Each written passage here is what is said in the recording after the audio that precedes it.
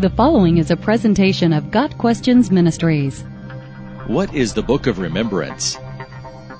Malachi 3 verses 16 through 18 says, Then those who feared the Lord spoke to one another, and the Lord gave attention and heard it, and a book of remembrance was written before him for those who fear the Lord, and who esteem his name.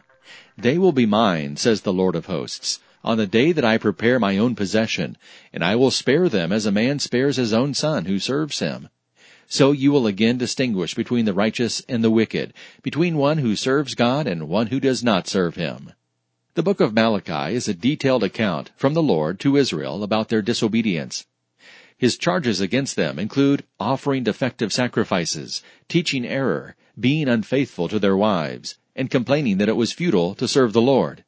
God pronounces strict judgments upon those guilty of such offenses. He then makes it clear that he hears and knows the intent of every heart and desires to honor those who honor him. He knows those who refuse to murmur against him. Several places in Scripture refer to God's book. In his infinite knowledge, God does not need a written record in order to keep track of human deeds. However, when he speaks to us, he often uses metaphor or parable to help us understand. As Malachi presented God's words to the people, they would have understood what a book of remembrance represented.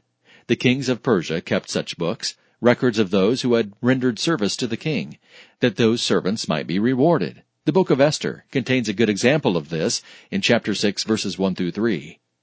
It is also important to note that the reward was often delayed. That's why books were needed, so that no worthy deed for the king went unrewarded. In Malachi 3 verse 17, the Lord says, On the day when I act, he is indicating that faithful service may go on for years with no apparent reward, but he is taking note. There is coming a day when he will act. One reason the Israelites had grown lax in their obedience and were becoming jealous of evildoers was that they thought the Lord did not see or care. However, Scripture is clear that loyalty to God does not go unnoticed or unrewarded. Jesus spoke of this many times. He spoke of storing up treasure in heaven, as though making deposits into a bank account. The implication is that what is done on earth is forever recorded in heaven. The Book of Remembrance is simply a concept God used to encourage his faithful ones that their love and service for him was appreciated.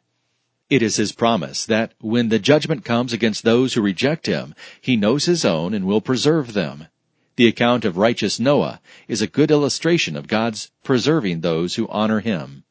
Jesus encouraged his followers to rejoice that your names are written in heaven, Luke 10 verse 20.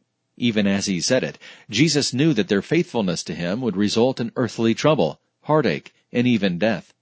But knowing that their names were written in God's book helped the disciples persevere to the end. Galatians 6 verse 9 continues the theme of future reward. Let us not grow weary of doing good, for in due season we will reap if we do not give up. Those who continue to honor the Lord when many around them fall away can rest in the confidence that their names are written in God's book of remembrance. Got Questions Ministry seeks to glorify the Lord Jesus Christ by providing biblical answers to today's questions. Online at gotquestions.org.